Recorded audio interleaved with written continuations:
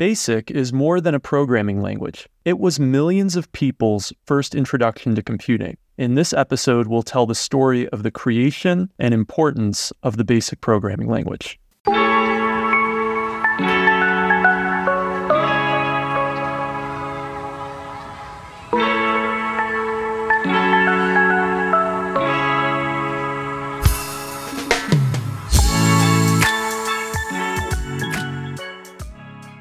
Welcome to Kopec Explains Software, the podcast where we make computing intelligible. In this episode, we're going to discuss the programming language BASIC. Now, BASIC is actually an acronym. It stands for Beginner's All-Purpose Symbolic Instruction Code. That's a mouthful. But basically, it was one of the first attempts to create a programming language that was easy enough for anybody to use. And the first folks that I was trying to make easy to use for was college students in the early 1960s, 1964, at Dartmouth College. Right. The project was led by two math professors, John Kemeny and Thomas Kurtz, both pretty famous in their own right, but especially well known for creating BASIC. But they didn't do it on their own. They actually worked together with undergraduate students at Dartmouth College to create both BASIC and the Dartmouth time-sharing system, which you can think about as the operating system that the first version of BASIC ran on. I think it's important to contextualize what computers were like in 1964 when they were creating the first version of BASIC and the Dartmouth time-sharing system. Yeah, computers were not what we imagine today. Even their size, they took up an entire room, and you used punch cards to calculate what you wanted to have done. Right. It was a very laborious process to enter a program into a computer at that time. And a lot of the programming languages that are still with us today that came from the 1950s, so just before when BASIC came out, are not that approachable for beginners. We're talking about programming languages like Fortran or COBOL or Lisp. All of those are 1950s era programming languages that people might still be familiar with today. Other popular languages at the time were things like ALGOL, which again, were not designed for beginners. Now, BASIC from the beginning was trying to be a programming language that anyone could use. And the initial target audience was the students of Dartmouth College, but not just students in the math program like John Kemeny and Thomas Kurtz were teaching, but students from across the college from all kinds of different disciplines. But how would they access it if there's only one computer and everyone has to write punch cards, and that using something called batch processing, where we just process one person's set of punch cards at a time? That would not allow many people to have access to this exciting new programming language. So BASIC was coupled with something called the Dartmouth time-sharing system, which allowed multiple different people to use what's called a teletype to connect to the computer at the same time. In the first version, as many as 30 different students could all be writing BASIC programs and executing them through their teletypes, which are, you can think about as basically automated typewriters, at the same time to the one mainframe in the basement of College Hall at Dartmouth. And it really took off on the campus. The different students across the different disciplines really used it. And I think what's even more incredible is that they helped develop it. It was actually a team of undergraduate students working together with Kemeny and Kurtz that got the first version of the Dartmouth time-sharing system and the first version of BASIC off the ground. John Kemeny doing a lot of the work on the initial BASIC compiler. When they applied for a grant from the National Science Foundation to help fund some of this work, the National Science Foundation was quite skeptical, because they thought only graduate students would really be capable of doing this work. But at the time, Dartmouth College didn't really have any graduate students. So, of course, the grant included the use of undergraduate students, and Kemeny, because he had a great reputation, was able to overcome the National Science Foundation's doubts. Quite rightly, of course, because the project was very successful. And Kemeny also had this view that computers were going to become more and more useful and used by folks across a spectrum. It wasn't only going to be math researchers or computer scientists using computers. It was going and needed to be accessible to all. And that was a radical idea in the 1960s. The first personal computer is not going to come out till 1975. So we're more than a decade before the democratization of computers as we typically think about them. But BASIC was actually an early democratization of computers. Not only did the students at Dartmouth College, and within a few years, as much as 85% of the campus was writing programs in BASIC, get access to computers through BASIC and time sharing, but Dartmouth also provided, through the telephone network, remote teletypes in high schools across New England and other colleges access to their system. And by some measures, the Dartmouth computer system became the most widely used computer system in the world. It's pretty impressive to think about it too, because when they first started developing this, or Kemeny first really had this vision, Dartmouth didn't even have a computer. Right. When students on the campus wanted to go run a program, they would actually write the program out by hand on punch cards. And then one of the math professors would take it down to MIT's computer every 2 weeks and bring the results back up to campus. So when professors or math students needed to get their results, they had to wait quite a bit. So truly visionary to think about doing all this, plan for all it, given the environment of the time. All right, so let's talk about the language itself, because it wasn't just used in this setting at Dartmouth. It really became ubiquitous. Yeah, that's absolutely true. And before we get into all the places it went to, I want to mention the 3 goals that Kemeny and Kurtz had for BASIC. One is they wanted it to be easy to use. And there had been some experiments at Dartmouth before BASIC to make an easy-to-use language, but BASIC was really the first successful one. Second is they wanted it to be a jumping off point for more sophisticated languages. So some students might start with BASIC, or users might start with BASIC, and then they'll go on to learn something like a Fortran. And then the last thing is it had to work together with this time-sharing system. So it was the interface to the time-sharing system that was going to democratize the use of the computers in a language that everybody could understand. So they were successful with all 3 of those goals, and BASIC did spread to other time-sharing systems throughout the world. But when BASIC really exploded was with the personal computer revolution in the mid to late 1970s. Yeah, at that time, it was pretty much on all the new microcomputers across the different companies that were building them. Right. There's 3 famous American microcomputers from 1977, the Apple II, the TRS-80, and the Commodore PET. All of them came with a BASIC interpreter. The first microcomputer that had widespread success was the Altair 8800, which came out in 1975.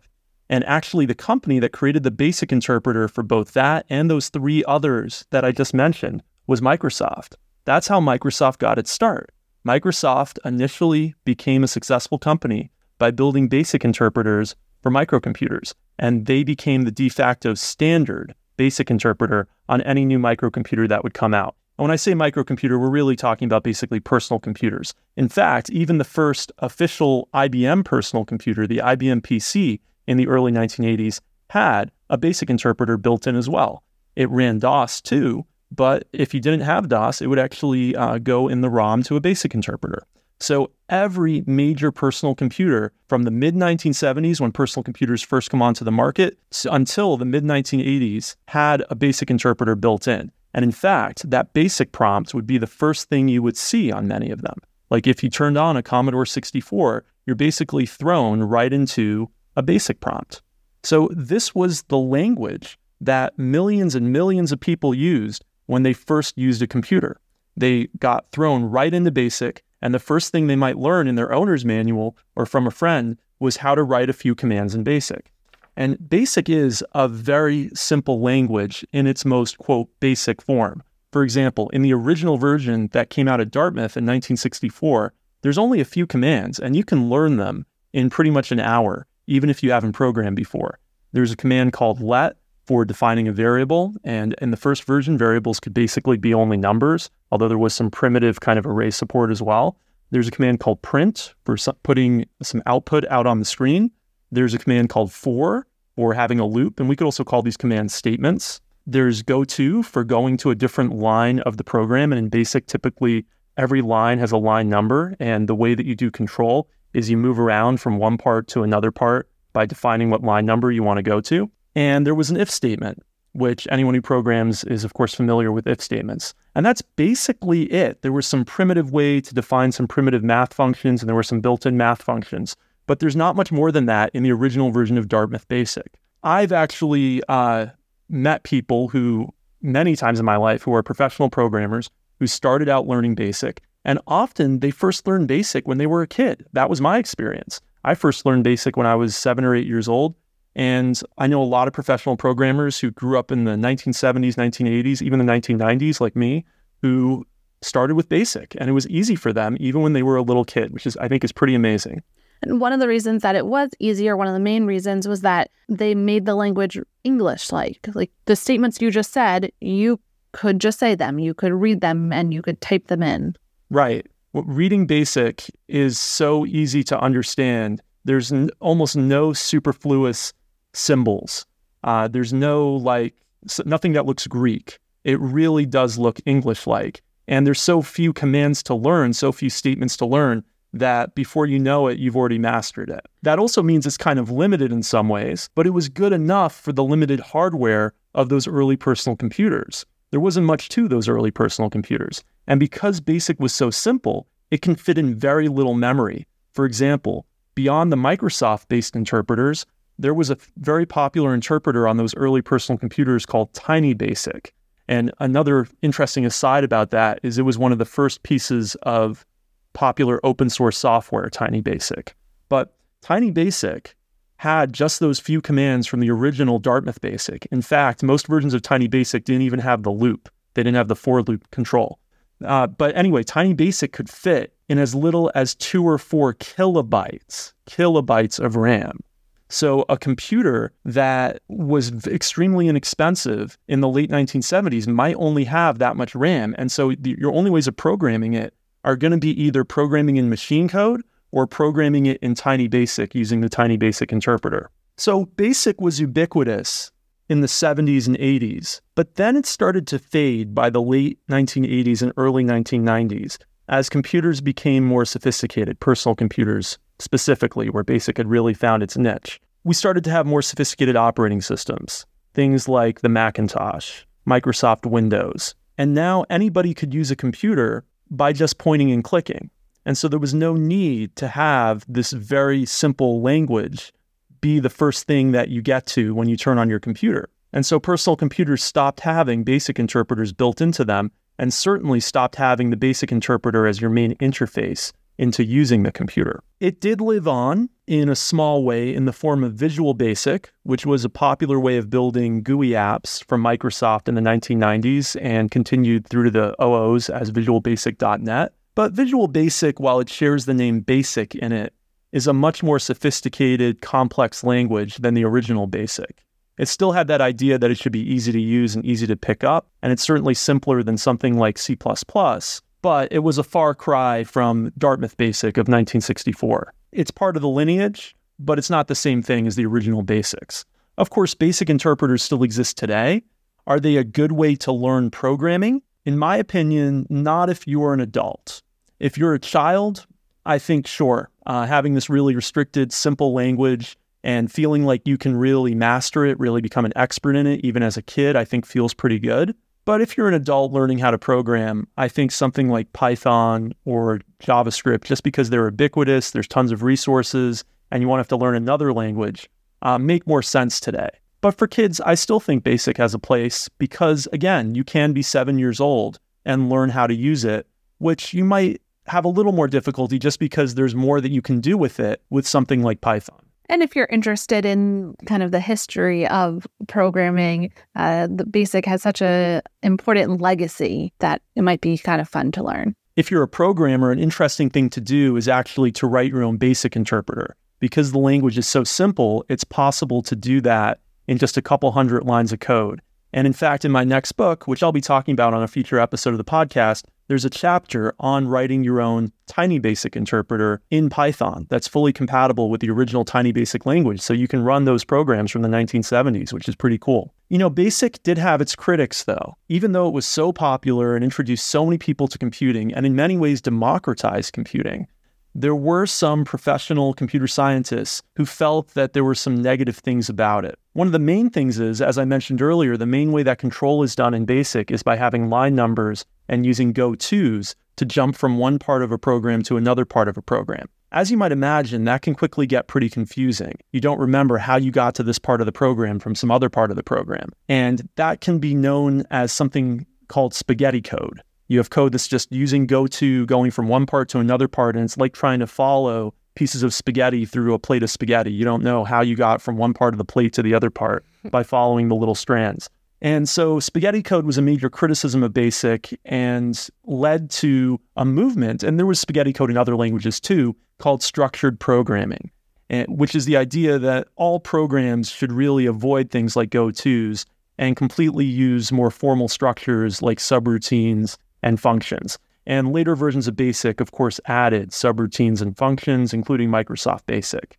So you didn't have to keep using gotos once you got to the 1980s versions of BASIC. But these gotos were so harmful to the way that some people programmed that a very famous computer scientist, Dijkstra, said, and I'm paraphrasing here, that people who learn to program with BASIC are so brain damaged in their programming side of their brain that it's unrecoverable. Basically, if you first learn BASIC, it's going to be very hard for you to become a good programmer in a more structured, formal language. I'll say for me, I've been okay. I made it, even though I started with BASIC, and I think Dijkstra's criticism is a little bit extreme. But there's a famous letter that goes with this called Goto Considered Harmful, and I'll link to that in the show notes. The other thing I'll link to in the show notes is a great documentary that Rebecca and I watched, made by Dartmouth, about the origins of BASIC, and we got a lot of the information in this episode from that documentary. So if you're interested in the story, I highly recommend that documentary. And you do too, Rebecca, right? Yeah, absolutely. I think one of the most fun things about it is you can see the real impact that it had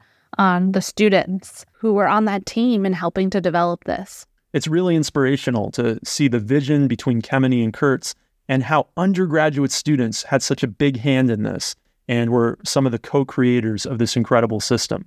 The way computers are used on the college campus, it's hard to imagine them not being there. So it's a nice little walk through history to see what it was like then and how powerful it was when it was introduced to a campus. Okay, and we have one quick programming note for everybody as well. First, we want to thank all our listeners who've supported us over the last few years. We've had an incredible run with the podcast. Thank you for all your wonderful reviews, and don't forget to leave us a review. But before we say goodbye today, I wanted to mention that we're going to be changing our schedule in 2024. We're going to be going to a new episode every 3 weeks. The reason for that is we want to do some more complex episodes that require a little bit more research, like this BASIC episode where we watched a documentary and read several articles in preparation, but also because we've covered a lot of the low-hanging fruit in this podcast. We have an incredible back catalog that you should check out on a huge range of topics. And now on episode 127 or 128, whatever this is, we are now needing to do some of these more complex topics that require a little more research and time. So we're going to be publishing a new episode from now on about every 3 weeks, maybe sometimes every 4 weeks. But we're not leaving you. The podcast is continuing indefinitely, and we thank you for all the great suggestions. Some of you have sent us some great new topics to look into and dive into, and we have some great ones planned for 2024. Thanks for listening to us this week. Rebecca, how can people get in touch with us on X? We're at Kopec Explains, KOPECEXPLAINS. Have a wonderful next few weeks. We'll see you in 3 weeks. Bye.